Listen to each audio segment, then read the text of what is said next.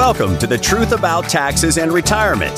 This podcast is brought to you by SavingYouTaxes.com and hosted by J. Barry Watts. As an advanced tax strategist and enrolled agent federally licensed by the IRS, Barry is uniquely qualified to go deeper into the Internal Revenue Code than most accountants. He understands and interprets its provisions explaining how they'll help you reduce income taxes you owe so you can direct that previously wasted tax money into tax-free accounts that you can enjoy in your retirement years. Now, on today's episode. Welcome to The Truth About Taxes and Retirement. I'm your host, J. Barry Watts. And on January 3rd of this year, I was in the U.S. Capitol for the swearing in of the new Congress. Since it took 15 different votes to do the first thing, which was elect a speaker, I found myself with a lot of time on my hands. So I ventured downstairs into the old Supreme Court chambers, which happens to be from where Samuel Morse, inventor of the telegraph, sent his first telegram. And I was reminded that the first telegraph message Morse sent were these four words: "What hath God wrought?" What hath God wrought? What it means is, what's God done? We're going to take a spin on that today, and we're going to discuss what has Congress wrought. As we unpack the changes that Congress brought to your IRA, 401k, or retirement plan starting January 1, 2023, in this episode of The Truth About Taxes and Retirement. But first, a word from our sponsor. The WealthCare Corporation is a national personal wealth management firm with taxes at its center, because they realize that no matter how well you do with savings and investments, it won't matter if you don't get the taxes right. That's where WealthCare shines. They design a personalized retirement income strategy unique to you, focused on after-tax income, so that you can have confidence in how much income you'll need and how much you'll have every year throughout your retirement. Helping people retire with confidence, age with dignity, and create a legacy for their family. That's what they're all about at WealthCare. Visit them on the web today at SavingYouTaxes.com. On December 29, 2022, President Biden signed into law an act which Congress passed into law on Christmas Adam. You do know what Christmas Adam is, don't you? That's the day before Christmas Eve. So Christmas Adam would be December 23. Now, if you're a congressman, think about it. Would you want to be sitting in Washington, D.C. on December 23rd, or wouldn't you prefer to be at the house baking brownies and gingerbread houses and getting ready for Christmas? Well, decking the halls, I suppose. Well, because they didn't do their work when they should have, Congress found themselves working on December 23, Christmas Adam, as we like to call it. And a week later, Biden signed into law the things that they had passed on December 23rd. And that particular act was called Secure Act 2.0. 2.0. That's because there had been a previous Secure Act passed back in, if I'm recalling correctly, 2019. Secure Act 2.0 was 4,000 pages long. Isn't that ridiculous? Do you think your congressman read and understood those 4,000 pages? I don't know how many pages War and Peace is, but it's not that big. Now, I'm pretty sure the Bible I have, which is 3 or 4 inches thick, is not 4,000 pages. So I think it's absurd that we have bills that require so many pages. In fact, if I were a congressman, and I'm not, I might want them to have a rule that says every bill has to be 10 pages or less. You know, something you can get your arms around. And I never will forget, I'm way off topic here, but I never will forget the first time I sat with a congressman, and this happened to be Tim Hutchinson from Northwest Arkansas. And he was telling me about how they didn't read what they voted on. They just depended on their aides to tell them what was in it, and they voted. I'm like, you've got to freaking be kidding. That can't be how it works. Well, that's how it worked with Secure Act 2.0, 4,000 pages, because nobody had time to read it. And so we're going to unpack some of those 4,000 pages today and help you understand some of the benefits that actually do positively affect people who have IRA accounts or 401ks and other types of qualified retirement plans. Now, the first thing I want you to know about the Secure Act 2.0 is there was a change in the required minimum distributions. This is the distribution that the IRS forces you to take even if you don't want to take the money out of your IRA, because the government wants to be paid the taxes. So you have to make the distribution. Now, prior to COVID, at 70 and a half, when you turned 70 and a half, you were required to begin making a distribution based on your life expectancy. And the amount was between 3 and 4% that had to be distributed each year. There was a special calculation that we do to figure that amount out. I think it generally turned out to be about 3.4%, if I recall correctly. Now, as a part of the original Secure Act, which was passed in 2019, Congress raised the age at which distributions must begin to age 72. So they moved it from 70 and a half to 72. Well, now in 2023, the number is going to increase slowly all the way to 75. So here's what the rule is now. If you're turning 73 in 2023, you must take a required minimum distribution from your IRA no later than April 1 of 2024. Now, think with me. You turned 73 in 2023. You have to make a required minimum distribution for 2023, but you don't have to make that distribution until the deadline, April 1st of 2024, to cover the distribution for 2023. Have I confused you yet? If you turn 73 in 2023 and you fail to make the distribution until the April 2024 deadline, then you'll have to take 2 distributions in 2024, increasing the income that you actually receive in tax year 2024. And that increase in income can cause you to pay more for your Medicare and cause you to pay more tax on your Social Security. So here's the simple solution to this. Take the benefit. And the benefit is now you don't have to make a required distribution until you're 73. And in the year that you turn age 73, take your distribution in that calendar year so that you never have to make 2 distributions in the same year. Now, here's the second thing that they changed in the Secure Act 2.0. Prior to 2023, if you fail to make a required minimum distribution, you paid a penalty of 50%. So if you were supposed to withdraw, let's say $10,000, and you failed to do so, you would have to pay the tax. Let's say that's 30%. Plus, you would have to pay a 50% penalty for a total of 80% in taxes and penalties. So on $10,000, the penalty would be $5,000, and the tax would be, if we were in the 30% tax bracket, the tax would be $3,000. So you would have $8,000 of $10,000 that went to the government. Well, that's all been changed. The penalty is no longer 25%. No longer 50%. It's now 25%. And if you still fail to make your distribution, but you correct your failure, you figure it out, and you do so in a timely manner that indicates diligence, well, then the penalty changes down to 10%.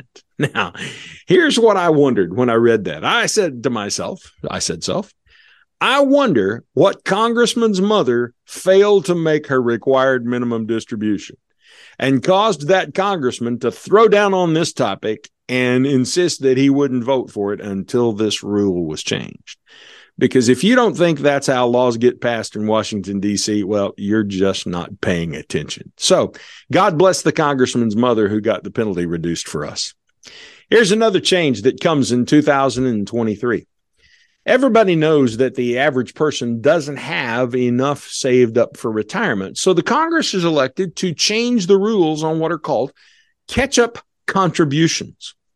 A Northwestern Mutual life insurance study back in 2021 said that the average American had $98,000 saved for retirement. Only $98,000. Think about that for just a moment. That's only 2, maybe 3 years of retirement income for the average person. Now, if we don't talk about the average person, but we look at it by age, the average 65-year-old person has $164,000 saved up at the point of retirement. At a 4% withdrawal rate, which is kind of conventionally and historically been what we're told we should withdraw out of those accounts, that's only $546 per month on top of your Social Security. And that $546, oh, wait, you have to pay taxes on it. So my response to this entire thing is, Houston, we have a problem. Or I guess maybe I should have said, Washington, we have a problem. So Congress recognized the problem, and in their beneficence, they said, we're going to allow certain people to catch up and add more to their retirement account. So here are the rules for an IRA. In 2023, everyone can contribute $6,500 to their IRA. And if you're over age 50, you can contribute an extra $1,000. So that's $7,500. But if you're 62, 63, or 64 in 2023, you can increase the amount of catch-up to $10,000. So that means you can put in at least $6,500, $7,500 if you're over age 50, and $16,500 if you are 62, 63, or 64 in 2023. Now, that's on an IRA. Let's talk about 401ks for just a moment. In 2023, you can contribute $22,500 to your 401k. But if you're over age 50, you can contribute an additional $7,500. So that brings your total to $30,000 that you can contribute to your 401k for 2023. But if you're 62, 63, or 64, you can increase your catch-up to $10,000, meaning your total contribution is now $32,500 before it's capped. Now, I don't know about you. I think it's really great that we have these increases in the amount that we can contribute to these accounts. I appreciate those increases. But, and in fact, I think they should be unlimited. Let me put as much as I want to in there. But here's what I don't appreciate is the complexity. I mean, thank you for staying with us this far on the podcast, because I know it's had its own confusion to it, and you might have wanted to dial out for just a moment. And it's because Congress has chosen to make these things so ridiculously complex that it takes someone like me or like the staff we have around us to sort all this out and keep it all sorted out so that we can keep our clients on the right track doing the right thing. I think it's ridiculous that government makes things more complex, but that's what they do. So if you don't like it, write your congressman.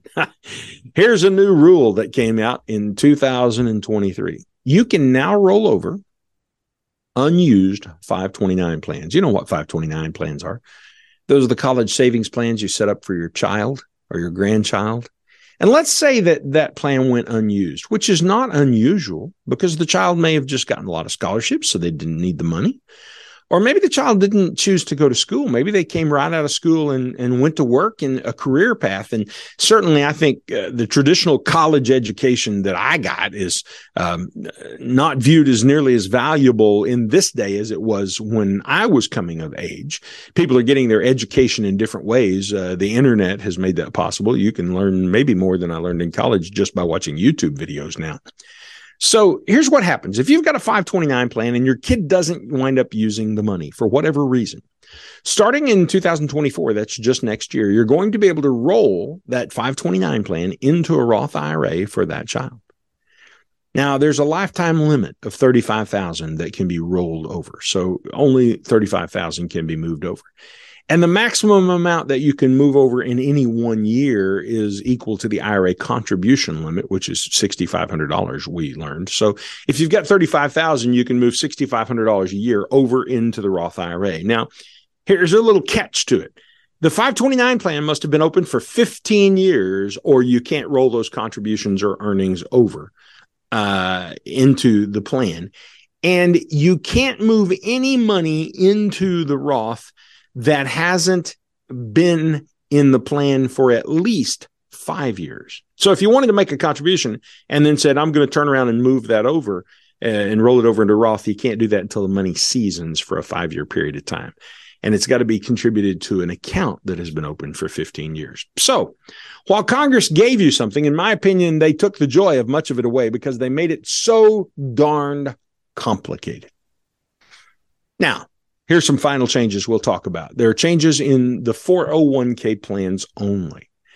One of the changes is this. A 401k plan must now automatically enroll a new employee into the 401k plan unless that employee opts out. And this is because, according to a report from the Department of Labor called the Economic News Release from the Bureau of Labor Statistics, only 52% of people are participating in their 401k. So to increase participation, they're making it automatic that you're enrolled. You're being forced into your 401k at gunpoint, so to speak. Isn't that how Congress does everything? The government does everything. Well, we just stick a gun in your ribs and tell you you've got to do this. So the gun in your ribs is when you go to work somewhere, they're going to automatically enroll you in the 401k, which I don't think is a bad thing. In fact, I think it's a good thing. You ought to do that. But I think you ought to have the freedom to do that. But because we have raised people to depend on the nanny state and not educated them properly, we can't depend on people to make their own decision that's going to be good for them for the future. Instead, we are forcing them to do what is, in this case, indeed best for them, probably in most cases, participate in the 401k. And I just think that's a little bit ridiculous, so that kind of a heavy-handed enforcement comes from government. But the devil to all of this is really in the details. So what I'm seeing is that it appears that the amount of contribution that an employee is forcibly directed to make into the 401k is going to be guided by their age. It's going to start at 3% for employees who are younger. And while employees get older, they may start as high as 10%. And these numbers will increase by 1% each year until they reach 15% is the amount that they are contributing to the 401k. And if you contribute 15% to your 401k every year from the year you start working until the year you're retired, frankly, you're probably going to be a pretty happy retiree because you will have a significant account balance. So it's a good thing that gets accomplished. I just think we ought to be free to do the good thing instead of being forced to do the good thing. Well, finally, here's another change that has come down the pipe that's significant. Part-time workers are now covered under 401ks. Previously, if you didn't work full-time, you weren't covered. But under the new rules, if you work somewhere for 3 years, and it drops to 2 years in 2025, and you have 1,000 hours per year of employment, so that's about half-time, just a little bit less, then you're going to be eligible to enroll in the 401k plan. Oh, and there's one final thing they've done with 401ks that's really significant. It has to do with Roths. Now, many 401ks had Roths. Many 401ks didn't. I think they all should have a Roth. If you're an employer, you need to go back and put the Roth in your 401k. If your employer doesn't have the Roth in your 401k, you need to go to whoever your human resource person is and say, hey, I want to have a Roth option inside the 401k. And let me tell you why you don't have a Roth option. It's nothing sinister. Maybe it may be a little bit lazy. What happened is when they were filling out the paperwork, they failed to check a box. There's a box you can check that says, hey, I want to be sure we offer a Roth option inside the 401k too. But the employer, when they set the plan up, didn't do that. Well, now the rules have changed. Previous to this, you could put your money into the Roth if your employer offered a Roth option on the 401k. But your employer's contribution had to go into the traditional side. So there couldn't be any Roth contribution from the employer money, but Secure Act 2.0 allows employer contributions to be made directly to the Roth side. Now, who pays the tax on that? Well, I haven't been able to uncover the official answer yet, but I'm pretty sure it's going to be the employee who winds up paying that tax. So it will increase your tax bill, most likely, but that is a benefit to you, at least, that you get to put that money into the Roth. So those are the big changes for IRAs and 401ks in 2023. Don't forget to visit our sponsors at the WealthCare Corporation for more information on tax strategies to help you send less to Washington, D.C. and your state capital and keep more money in your pocket. You can find them on the web at www.savingyouTaxes.com. Until next time, I'm tax strategist J. Barry Watts here on The Truth About Taxes and Retirement, reminding you that no matter how well you do in saving, investing, and planning, if you don't get the taxes right, nothing else matters.